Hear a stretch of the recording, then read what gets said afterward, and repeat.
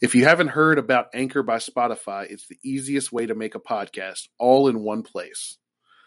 They have tools that allow you to record and edit your podcast right from your phone or computer. When hosting on Anchor, you can distribute your podcast on listening platforms like Spotify, Apple Podcast, and more. It's everything you need to make a podcast. And best of all, Anchor is totally free. So download the Anchor app on Apple or Android, or go to anchor.fm to get started. That's ANCHOR.FM. Now back to the good part.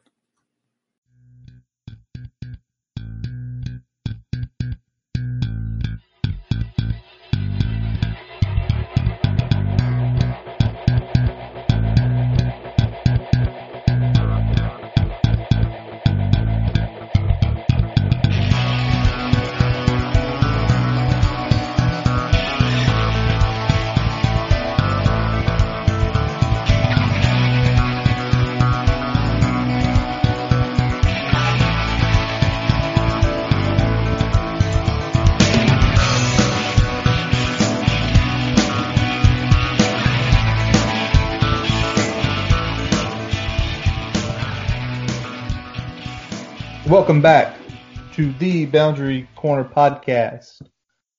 My name is Curtis Wilson.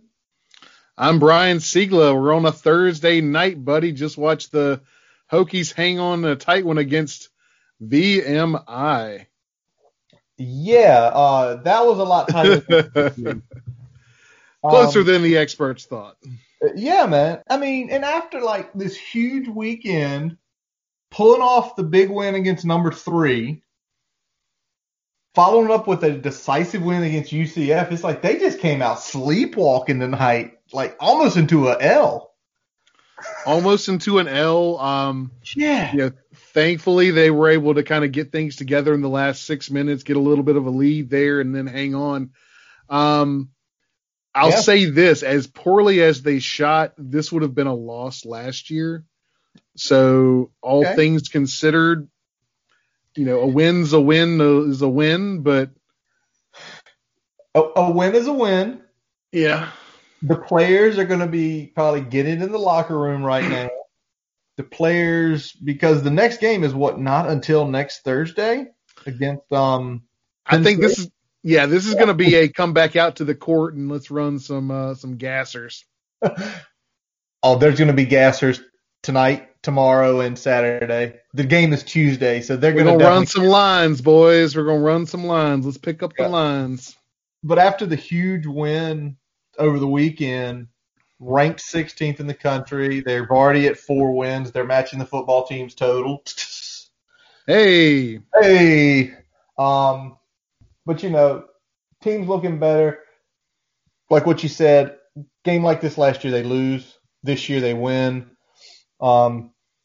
Without one of the better players today in oh man, why am I blanking? Dara was out, right? Dara was out, yeah. Dara was out. And you take a look at the first couple games, like against South Florida, Dara had 10 coming off the bench in 16 minutes. And then obviously, against Villanova, with that big win, it's another thing. He comes off the bench, shot terribly, but having somebody like that come off the bench that can get 2 double digits and provide quality minutes changes the rotation. I know. Well, the big thing is that you get somebody that can take people off the dribble and score in the paint. Yep. But also a high quality ball handler. Even if he's not out there shooting at a high percentage, having a guy like that on the floor to come in for Beatty and things like that when we need to is going to be big for this team, where you don't quite see as much of that type of drop off, even if Beatty's not necessarily the shooter that he'd like to be. He's definitely the leader on the court there, and having somebody else that can take over some of that responsibility when Beatty heads to the bench is big. It's true. But at least tonight, Jalen Long got some playing time. I mean, only 3 points in 14 minutes, but obviously, him coming back, getting him into the rotation when you don't have another guy that's going to be there, that kind of stinks because Mike Young is still going to have to figure out this rotation once he has everybody healthy, hopefully. But again, win is a win. Yep. And boys don't play until next Tuesday night. We'll definitely be keeping an eye on that game and talking about it next Thursday. But, Brian, let's get into some Hokie headlines. Let's start with probably the biggest football-wise. The former four-star quarterback, Elite 11 prospect, Quincy Patterson, has gone to the portal. Kind of hurts the heart. It hurts the heart, man, big time. We talk about guys that are like Hokies, through and through, and this was one of the guys that we're talking about. Team player, waited some time here behind other guys to get an opportunity, just never came to fruition. Wish he would have at least been given situational packages to really show what he could do. Ultimately, that didn't happen, and we got another good one in the portal now, which is going to probably be a big topic going forward, especially if things happen at the coaching position, or even more so, even if things don't happen at the top here. So it will be interesting to see what goes forward and where Quincy ends up landing. Wish him nothing but the best, and we'll definitely keep an eye on what he does going forward, because he laid it out there for the Hokies, and I mean, everything considered, we'll always have that UNC game, man. We'll always have the UNC game. We'll always have the what if at the Notre Dame game, where a perfect plan was laid out for him. He executed it flawlessly that day. But now it's one of those things where, okay, if things are going the way we feel it's going, which we're not going to retain the coach, well, the next guy, is he going to be a Quincy-type quarterback where he's in the portal? You're still recruiting the guys who are in the portal. Let's not get that twisted, especially a guy who still has 3 years of eligibility left. So, maybe that's what happens. Maybe it doesn't. Maybe it doesn't. It's hard to tell at this point. It doesn't seem like this was I've got a problem with Coach Fuente situation.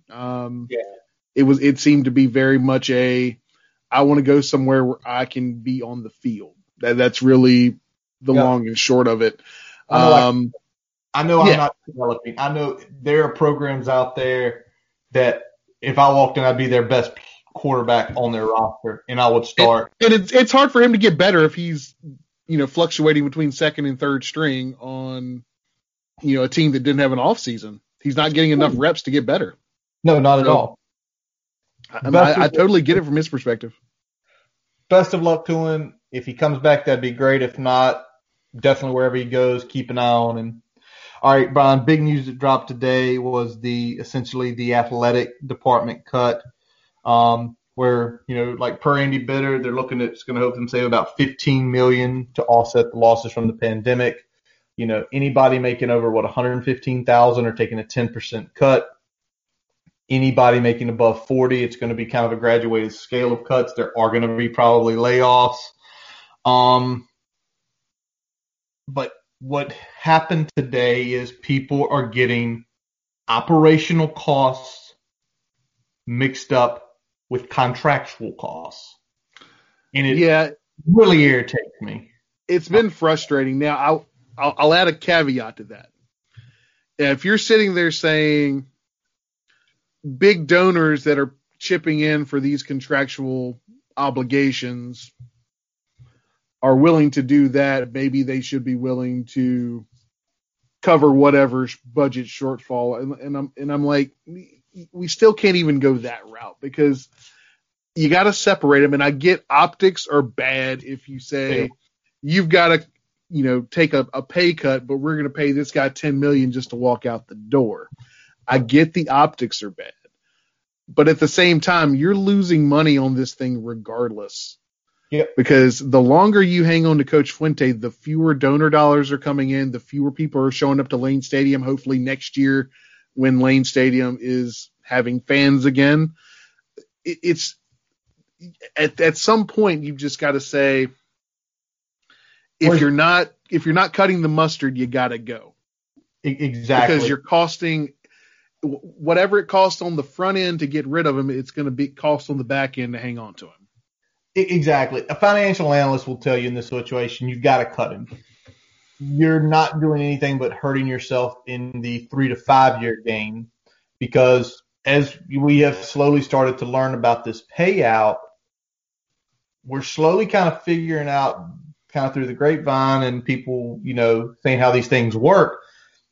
This isn't a one-time $2 million shot. Yeah. This is over the course of the next 4 to 5 years.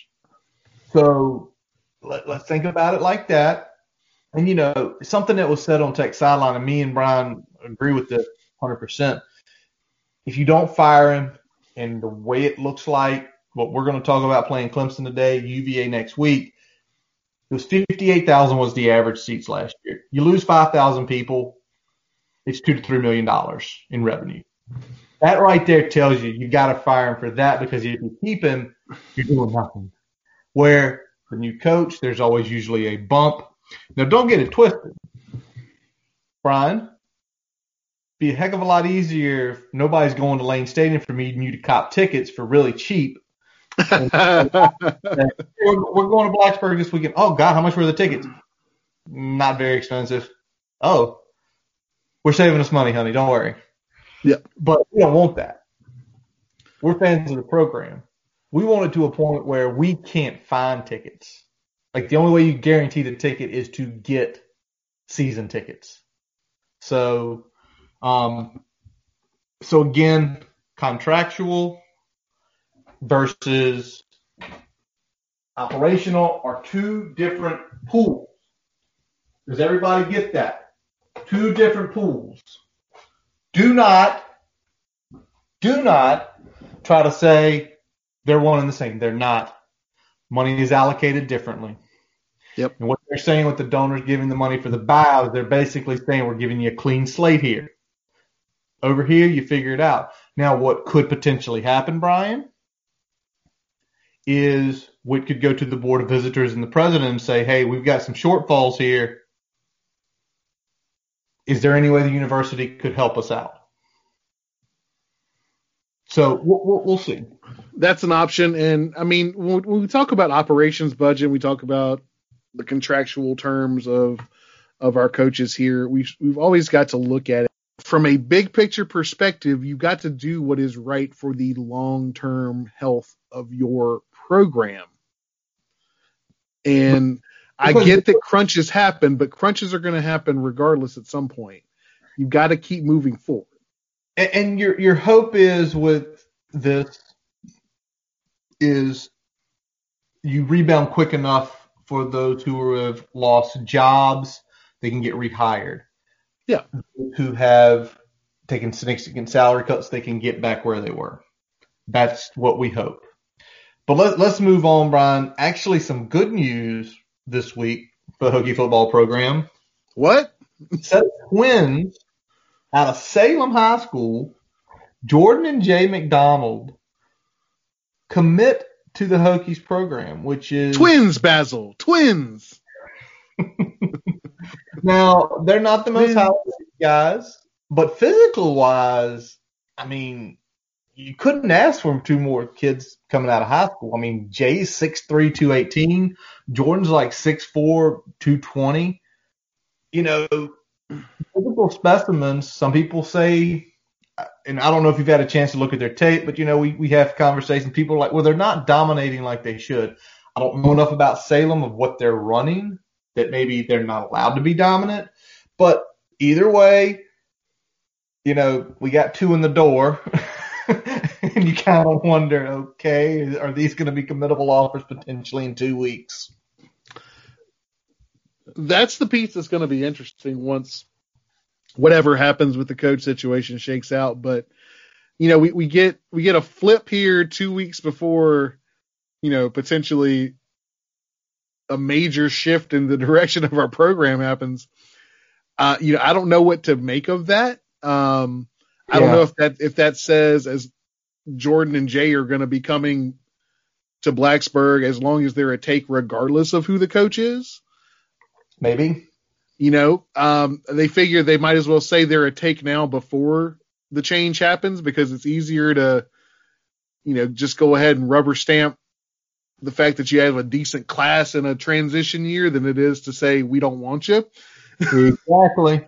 Because I think there's still going to be some room in the boat, once if that regime change happens, because you got to expect probably at least 3 to 4 of our more high 3 guys are probably going to change their direction there. So there's probably going to be about 5 or 6 spots open for the next coaching staff, even with Jay and Jordan in the boat. It's true. So man, it'll be interesting to see what they end up doing with that. But I mean, I looked at them a little bit. I mean, they're definitely big guys. I don't think they're both of them play corner. One of them plays both ways at wide receiver. So, they've got athleticism for their size. I think they project more probably, rover or even in some cases backer. Okay. Versus cornerback that they played in high school. But yeah, I mean, I could see them being used. They definitely have, seeing them play corner, they've definitely got enough speed at that size to be a Jay Ham's system style linebacker compared to some of the guys that we have on the roster right now. So there's some, promise there. But in terms of that, it's very much they're two kind of project players, but I think with a year or two kind of getting their bodies right, not size-wise, but just defining it and learning how to play with that size better, I think they'll potentially make some noise. Sure, man. I'll say one thing about if there is the regime change as we feel in the air it's going to happen. If you're the new coach and you walk in, just hold on to who you have. And why I say that is you sell to the kids, hey, listen, you're obviously being recruited at a high level. You have a lot of offers. Just think about this. If we start getting into it this time next year, you don't feel like it's working out, you know what you can do? Transfer portal, go wherever you need to go. We can't hold you back. Yep. New starting point. So, yeah. Now, Brian, something real quick before we couple real quick things before we get into what we're doing this week. ACC football week, or this week, has said 9 is enough. Notre Dame, you're in the championship. Clemson, if you beat Virginia Tech Saturday, you're in the championship. If you lose, you got to play next week. Miami, you've got to win back-to-back weeks. I'm fine with it. You don't know why? Why's up? If it goes like we think it's going to go, Virginia Tech's going to get a lot more money for those two teams being in the playoffs. Because Notre Dame won't care. It is true, man. It is very true. And I'm fine with it as well. I mean, ACC is making a good play. SEC is bitching about it. Everybody's bitching about it. Which is funny. It's like y'all are playing the same number of games. Yeah. Like, why are you bitching? Exactly. They're bitching about it. They're upset about it. Well, it's because the ACC just went in and jumped and did it. Like, the ACC – and the ACC is also kind of screwing them for what the SEC did. The ACC, hey, 10 games. Our goal is to keep our rivalries. And the SEC's like, no, we're just going to play in conference. We're cool. They're about to get rammed because I think we both see probably what could happen a couple weeks from now in the ACC championship game. All right, one last thing, Brian, both near and dear to both of our hearts. Hardywood, the Fighting Hokies Lager. The Fighting Hokies Lager, man. I'm pretty pumped about this. Looks like it's supposed to come out sometime in the spring of 21. Yep. I will be copping me several 6-packs initially. 100%. What do you think of the can design? Oh, I love the can design. It's the old school. Yeah. It's the 1980s Fighting Hokie bird, man. It's the Fighting Gobblers. It's an awesome can design. It's awesome that essentially Virginia Tech's agriculture department is essentially creating what it's going to taste like. Yep. And Hardywood's going to brew it here. And let's hope, hey, Whit, if you're listening, this is what should only be sold inside Lane Stadium. Inside. INSIDE. Yes. For the simple fact of A, the cans, B, you're helping a you're helping not only your school because they designed it, you're helping a state, business that's, one of the better ran here, and it's here in RVA. So make that. And you're helping your stadium bottom line after having to cut budgets because beer has a higher margin than other things that you sell in your concessions. You're damn right. All right, folks, we've gotten here. For the first 9 weeks of the season, we have done Know the Enemy. Well, me and Mr. Siegela, we were talking last week after we recorded, and me and him just said, Brian, if anybody doesn't know the enemy of Clemson, they're really not paying attention to any collegiate football. Yep. At this point, you know who these guys are. You've seen them play. You've seen them play in prime time. You know their coaching staff. You know their key players. You know what type of system generally that they run. You know what to look for. So we're not going to patronize you and break down a team that you probably have at least a working grasp on what they're going to do and how they're going to do it. Yep. So while we were sitting here, we were hitting around a few ideas like, how can we do this? And we kind of stumbled upon, I wouldn't say stumbled, but I kind of said, hey, Brian, if we win this game, what's the score going to be? And Brian told me what he thought. Here's the score we've got to have to win. And I kind of threw back to Brian. I said, Brian, let's reverse engineer this bad boy. Let's start with the final score. Let's go down fourth quarter, third quarter, second quarter, first quarter. Essentially paint the picture while giving some analysis, giving some breakdown of what has to happen to pull this upset, as now I think it's 22.5 is the line, so it's moved up. over 3 score line here. Biggest line since 91, 92? 91. I think I've seen thrown around there. So 91 down at Florida State, biggest line in Lane Stadium since 88 West Virginia or 89 West Virginia, which I think that's the year they upset. West Virginia was like 5th in the country, and they upset them that year. I'd have to go back. One of those years with major, can't remember last name, West Virginia was a quarterback. I was a pup, but you study the history. So that's what we're going to do. So, Brian, drum roll, please, after me and you sitting here going back and forth for about 10 minutes. With Virginia Tech Hokies to win Saturday night, 30 degrees, it's going to be cold, but I still think this number holds true. We believe it has to be 44-41 Virginia Tech. All right. Again, folks, this is the perfect game. This is not our prediction. Yes. All right, this is, if we want to win this football game, what's the likely final score? And that's where it has. I think in order for us to win this game, it's going to be a tight 44-41 victory by the Hokies. All right. So let's start the fourth quarter. And again, this is reverse engineering because we've got to back into, we're kind of starting at the finished product and how we get there. The first thing me and Brian talked about, okay, Brian, if we're going to the fourth quarter, we have to have a 6 or 7 point lead. So going into the fourth, we're sitting here, we're going back and forth. We feel like it's got to be 37-31 going into the fourth quarter. Yep. Start of the fourth quarter, we're up a touchdown. We'll just under a touchdown. 6-point lead, 37-31.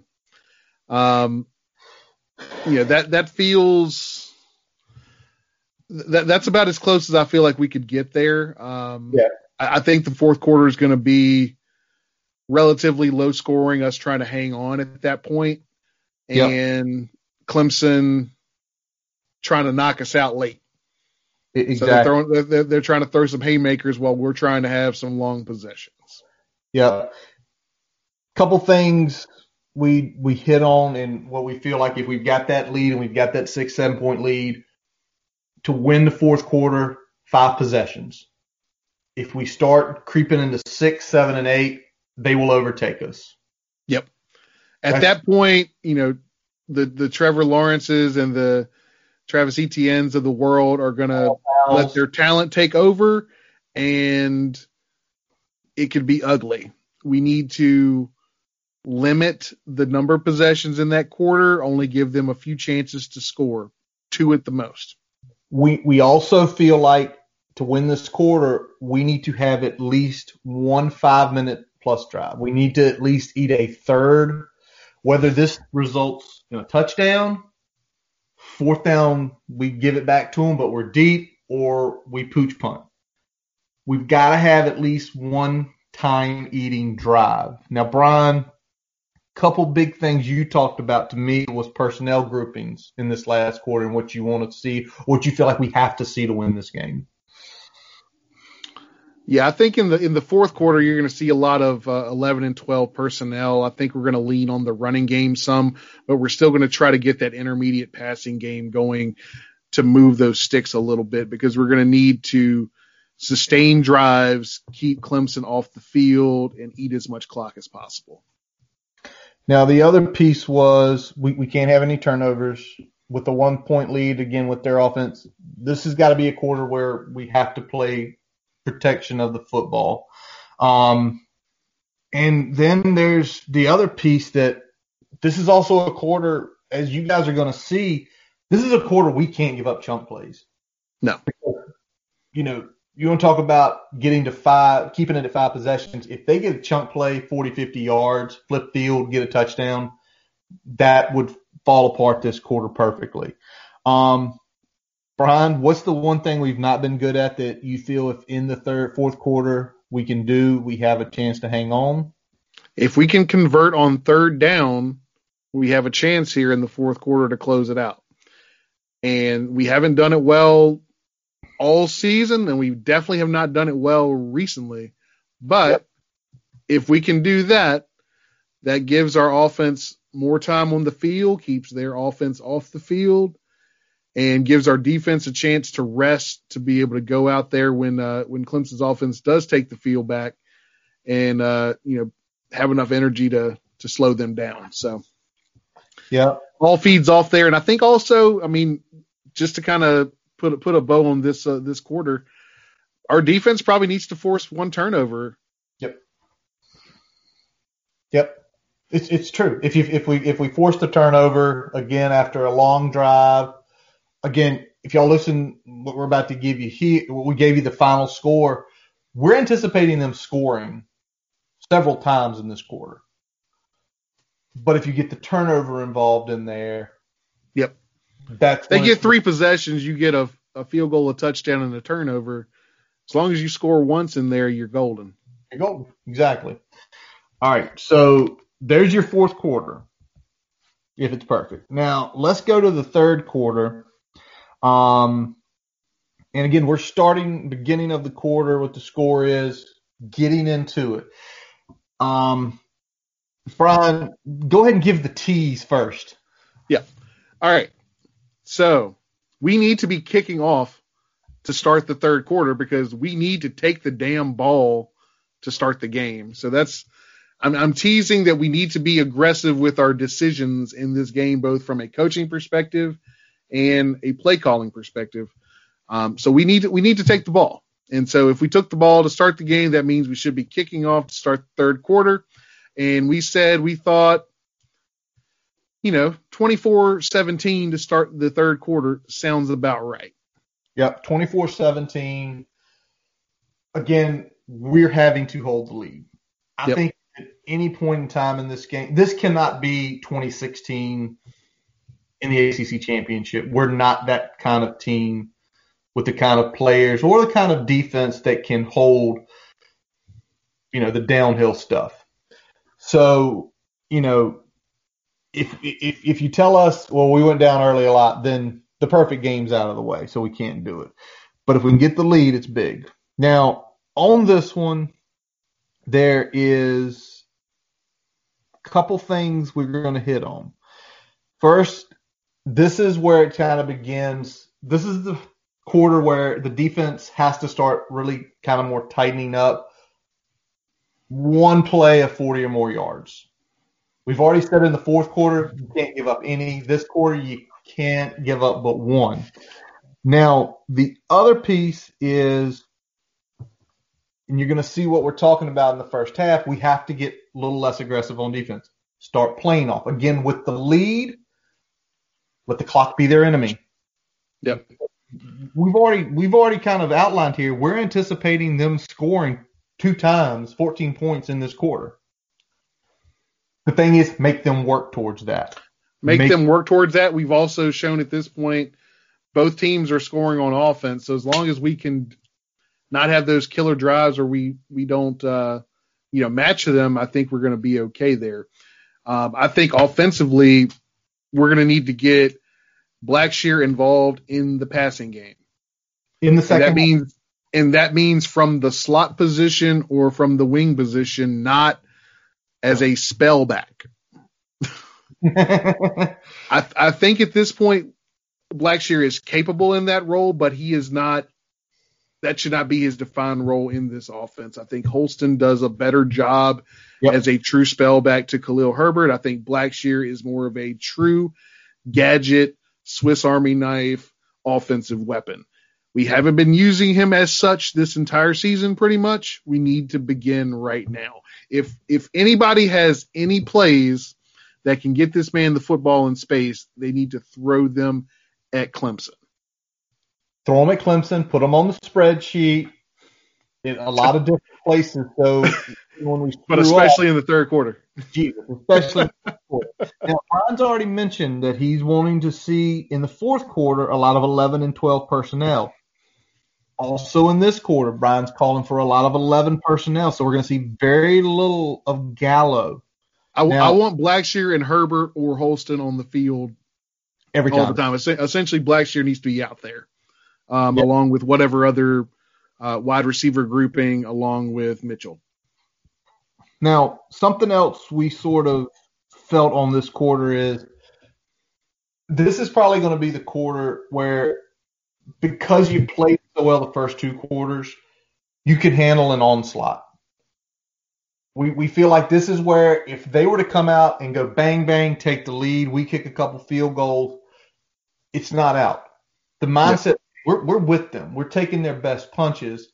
And one of those momentum swinging things we feel that really needs to happen is sometime late in the third quarter, retake the lead.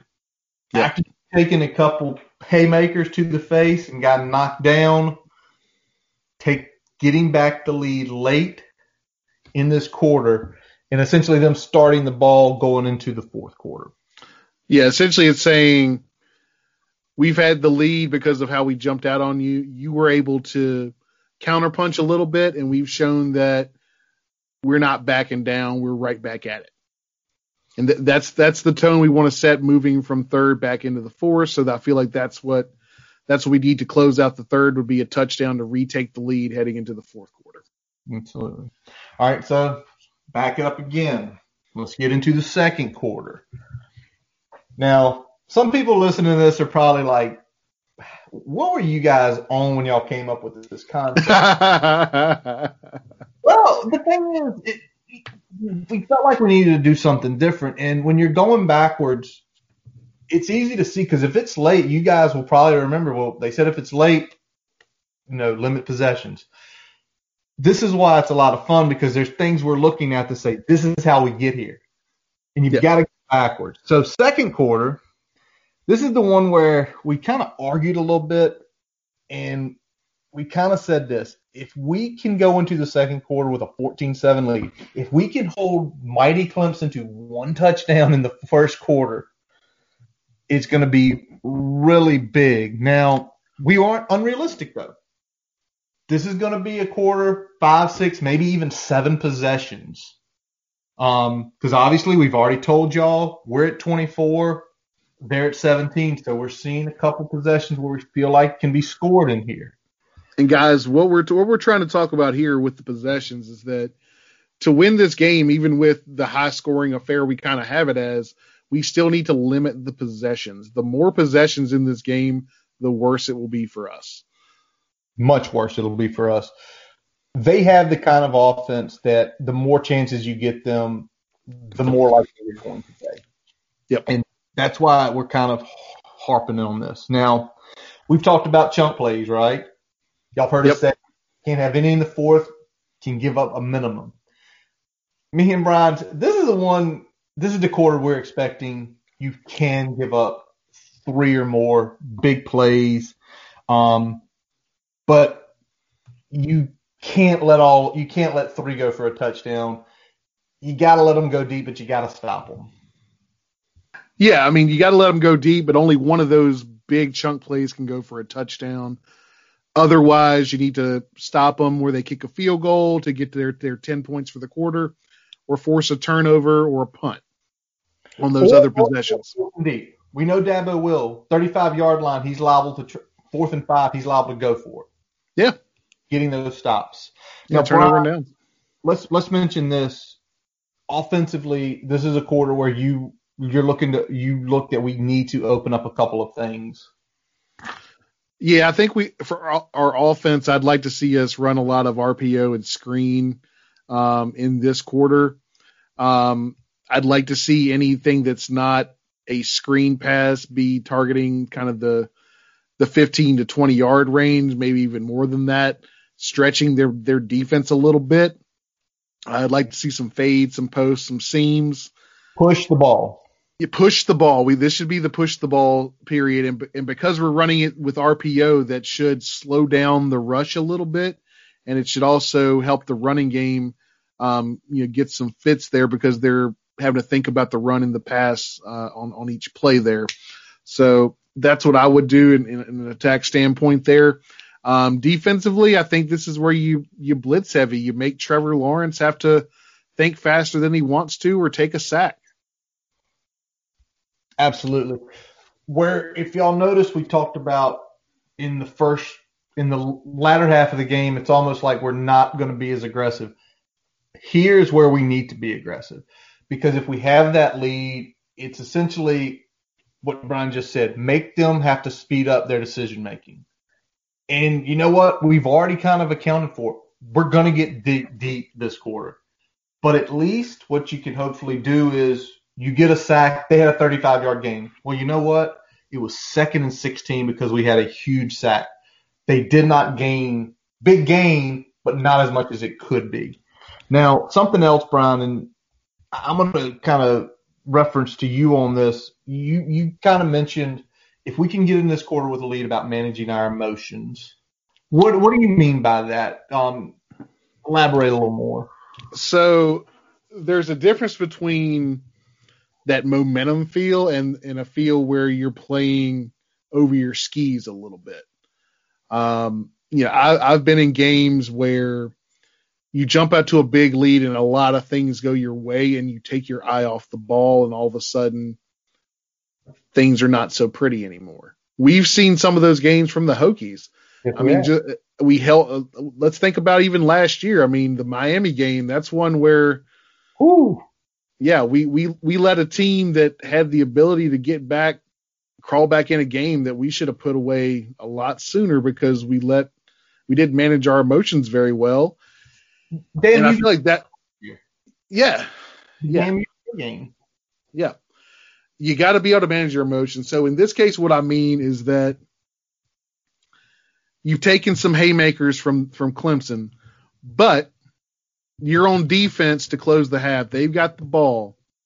Don't give them a lead going into halftime. Don't do something dumb. 3rd down, make the stop. Don't throw a late hit. If the guy's beating you, by all means, in some cases, let him show he can beat you. Don't just give the pass interference because you're extending the drives, you're giving them more time. All right. So we finally backed it all the way up to the first quarter. Brian has alluded to it, and I have a feeling, Brian, if we don't do this in the first quarter, actually even before the quarter begins, that ham you've got in your hand, that Ham's beer you have in your hand, I hope you're nowhere near your TV. Yeah, we better take the damn ball if we win the toss. If we don't, I will go ahead and say the game is over at that moment. The perfect game plan is already out of the window. Yep. Coach Fuente, we're going to defer to the second half. You're going to give that the ball first? Yeah. That? No. Guys, we don't want this momentum. You have it. You have it. We have nothing to do with this. All right. So the next piece in the first half is similar to our fourth quarter, but for a different reason. Who we are as a team is we are still a ground and pound type team. We have a very good offensive line. It'll probably be the second best that Clemson has seen all year, maybe the best. You can argue between us and Notre Dame. Both are very highly rated in PFF.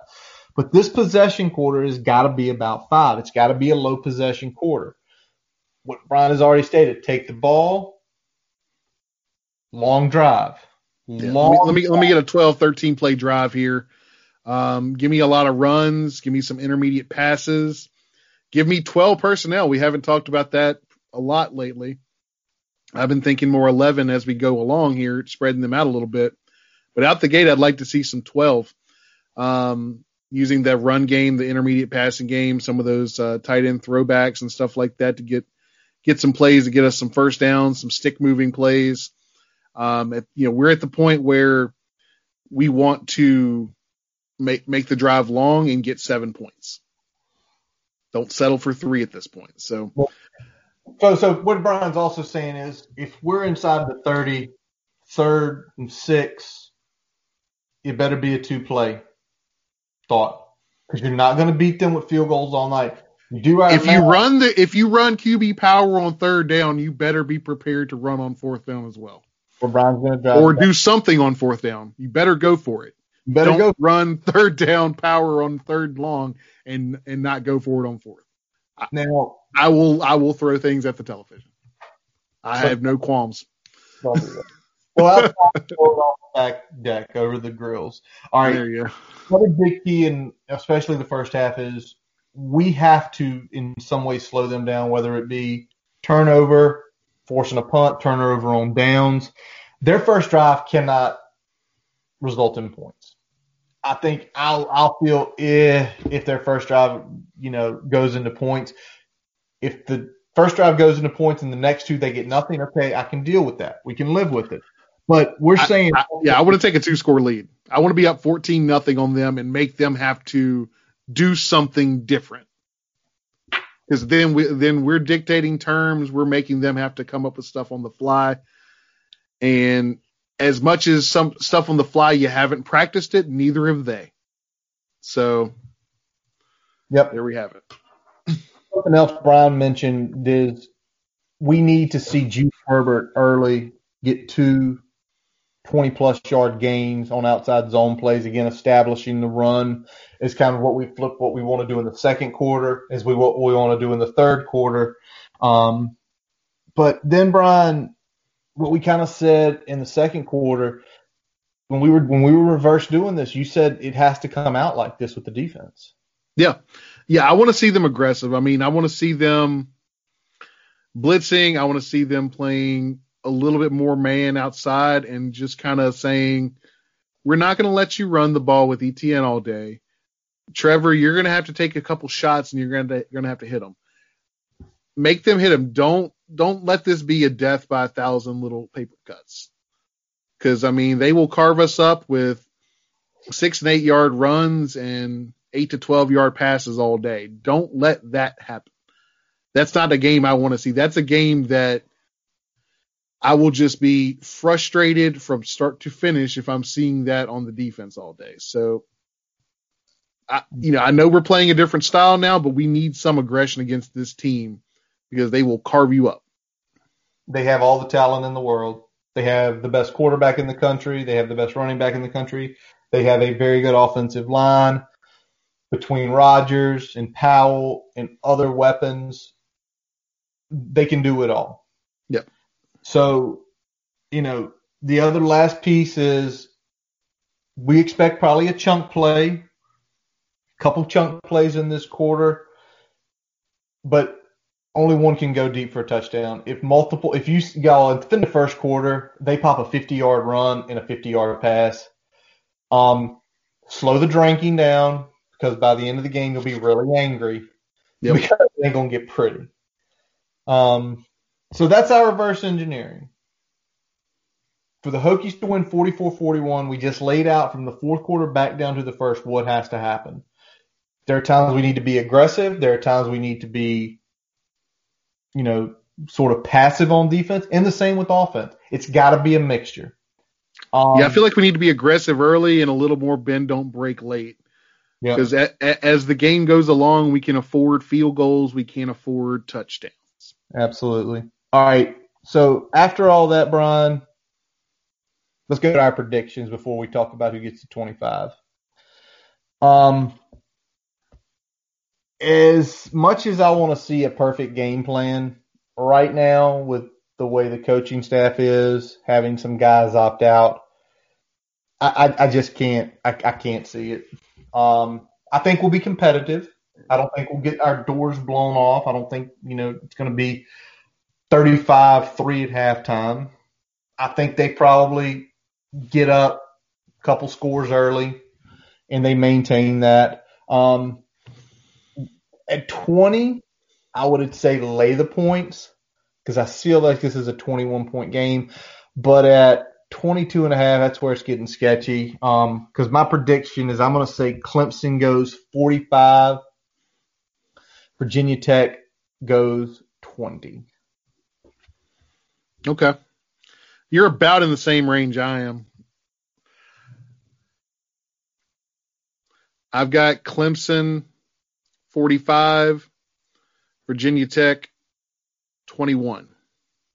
All right. But I also see Clemson probably the fourth quarter is probably going to be where they get.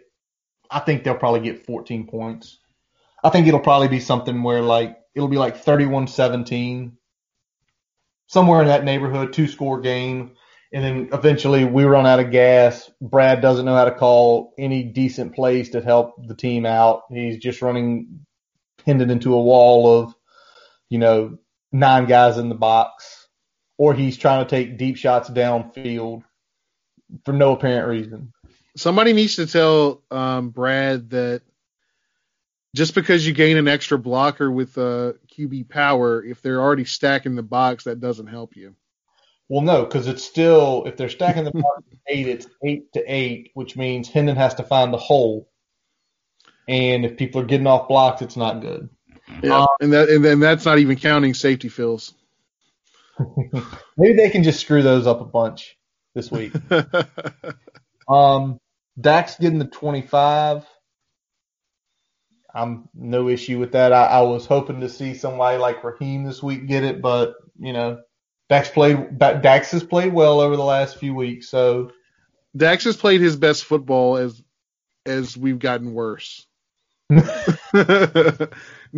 I don't think there's a correlation there. I'm just, just because that's happened doesn't mean that that's the cause. But Dax has played pretty well as we've been more inconsistent on both sides of the football the last few weeks. So, cool that Dax got it. I don't know what that really means in terms of his play or looking forward, but yeah, I definitely think he, as much as anybody on the defense the last few weeks, probably deserves to get it. So yeah. All right. Well, now let's go to our picks against the spread. We're going to do 4 ACC games, and we are going to do 4 out-of-conference games with a little bit of a twist. So, Brian, let's start with the biggest line we're looking at this week. Syracuse versus the Notre Dame Fighting Irish. Notre Dame is laying 33.5 points. Brian, I'll let you lead since I sort of gutted up with the Clemson game. You led with our predictions, so I'll lead with the first of the spread games here. Give me the Irish, man. Okay. I still can't trust Syracuse, and I know the Notre Dame's either been world beaters or it's been close, at least closer than they want it to be. But I think this is one where Notre Dame is focused. kind of looking forward here. So I'll take the Irish. We'll take the Irish. Laying 33.5 points. I'm going completely against you, I think, after the announcement this week of that they're in the ACC championship We game. set. We good. Good. I think they're going to win by like 27 to 30. So I'm going to be flirting, going with 33.5. But I think eventually they'll take it off because it's going to eventually get to a point where that game's going to be 35-7, 35-10, and Brian Kelly's going to have to sit there and say, we have to play Clemson again. We have to play Clemson forever. I need everybody as healthy as possible. I'm going to put in a bunch of backups. And you know what? If the backups beat me, Brian, the backups beat me. Give me Syracuse. Give me the 33.5 points. Yeah, I think it's going to be 35 before the starters come out. So that's you might be right, but I'm probably going to call a conservative game. All right, next game, BC UVA. UVA is laying 4.5 points. UVA the last few weeks has been good to me when I've taken them. I'm trying to figure out why they're getting 4.5 points. I know BC doesn't have the best defense, but the Wahoos aren't a world-beating offense. The Wahoos defense is hurting more and more. Their back end was already struggling. Snowden goes out. Briggs transfers. Now their pass rush is significantly less. So somebody tell me why BC is getting points. I think BC outright wins this game. Give me BC. Here, BC. That's it. I just like BC better than UVA, man. I think they're a better football team. They have a little bit more balance. The only thing they don't have is a running game. UVA has been so inconsistent, and now they're starting to see the injury/transfer bug hit their defense, and that's the one thing that was kind of holding everything together up to this point. So I'm going to take BC. All right. Hey, Brian, it's your favorite team next. Georgia Tech, NC State. NC State laying 7 points. What are you doing? NC State. Just because it's Georgia Tech. I can't pick with Georgia Tech the rest of the way. It's been ordained. They have screwed Brian so many times in so many different ways. It's not even funny. I'm with you. NC State. Georgia Tech probably played their best game of the year last week against Duke, where NC State, that was probably maybe their second worst game of the year with the win over Syracuse. I would say their other worst game of the year was probably against us. So I'm with you on the NC State. All right, Duke, Miami. Miami laying 15. I'm going to get Miami here because essentially what the ACC did this week is kind of crapped all over them. Like, Clemson's not going to lose this game. So you guys can go over there. They're going to get a good bowl. They're probably going to get either the Orange Bowl in their hometown, potentially the Peach Bowl. Yeah. Going to get some extra money because they're going to wind up, 8-1, 9-1 for the year. And I think they're just going to put the beat down on Duke. Just take out some aggression. Yeah, I mean, I feel like as we're kind of winding down here, you got Miami that is essentially looking at being the best non-Clemson Notre Dame squad in the conference. What's that? Where we'd hoped we'd be. Yes, exactly. And you've got Duke that really isn't playing for much at this point. So, I kind of like Miami to go ahead and finish the job they've started here and, walk into one of the more favorable bowl games that's still being played. Yes, sir. All right, Brian. I told you I had some interesting stuff with the other games we were going to pick, right? Yep. All right, let's do this one. Billy Napier and usually the University of Louisiana Lafayette taking on App State. App State laying 3. Napier is a guy we have mentioned as a potential replacement. And Napier's lost 1 game this year. He only lose 2 games last year. Absolutely on a roll. But going into Boone, it's going to be cold. I'm not sure how the snow looks down there. I'm not sure what time this game is. But App State laying 3. What do you think? Oh, man. Like you said, call him Butter. He's been on a roll. So I'm going to take the Raging Cajuns. All right. Well, I'm going to go against him because he's interviewing Saturday. And if he's interviewing over the weekend, I think the focus isn't going to be there.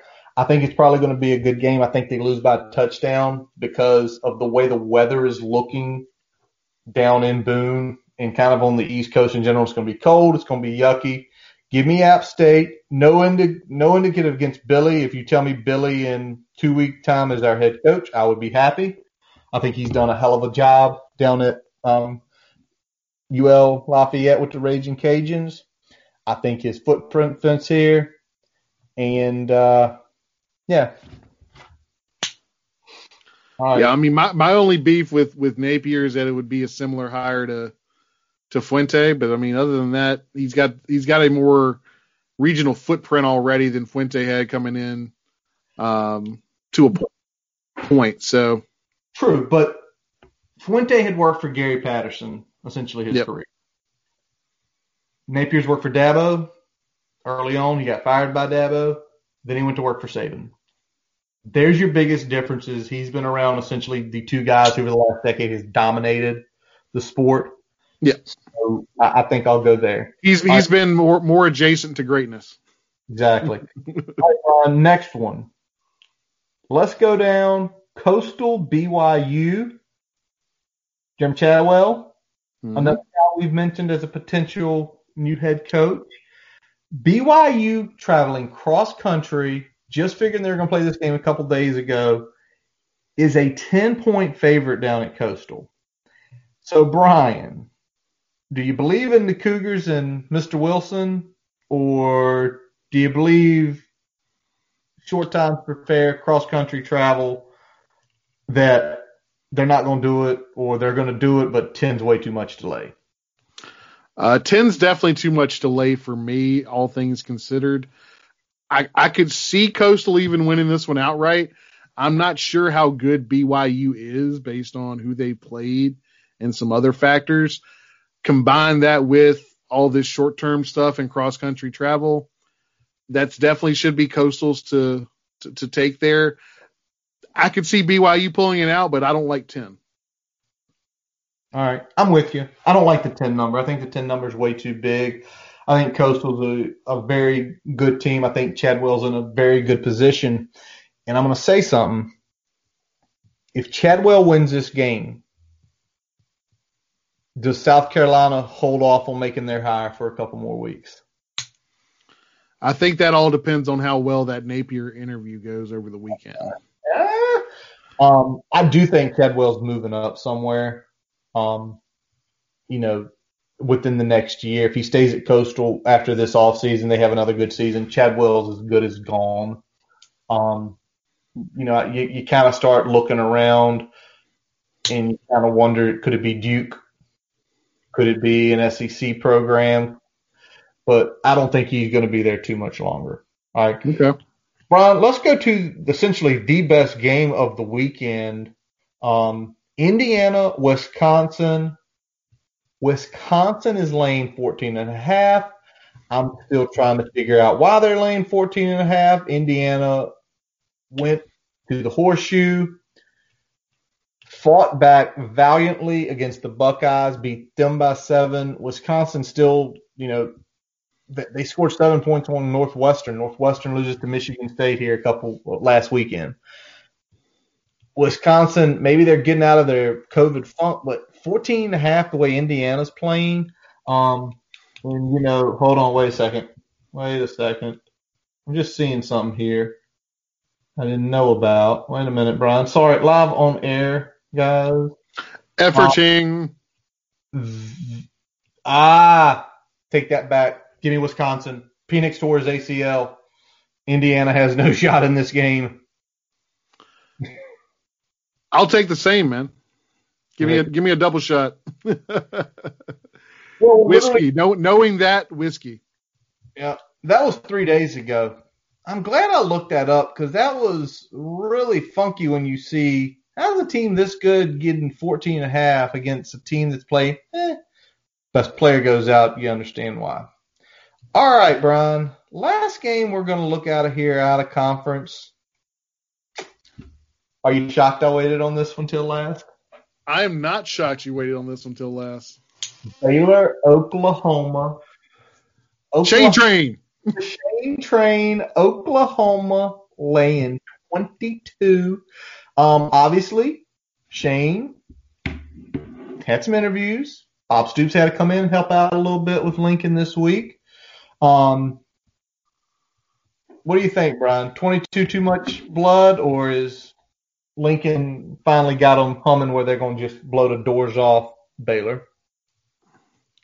You know, if it hadn't been for some of the problems they were having this week, I'd say Oklahoma probably does go with the 22. But with having different coaches coming in, even one is well versed in winning as Bob Stoops, I still think some of that might throw them off just a hair. It's going to be probably 3 scores, but I think it's going to be somewhere 17-21 and not 22. So the 22 is about a point too rich for my blood here. I'm with you, man. Baylor's been in every game they've played this year. And it just, everything doesn't seem right with Lincoln quite yet. But I'm going to tell you, we're going to both take Baylor. I'm going to tell you what's probably going to happen. We're going to be sitting at 17, early fourth quarter. Baylor's going to punt, and they're going to house a punt. Shane Train. Shane Train. Hey, that's better than a meaningless 2-point conversion that completely broke the NFL.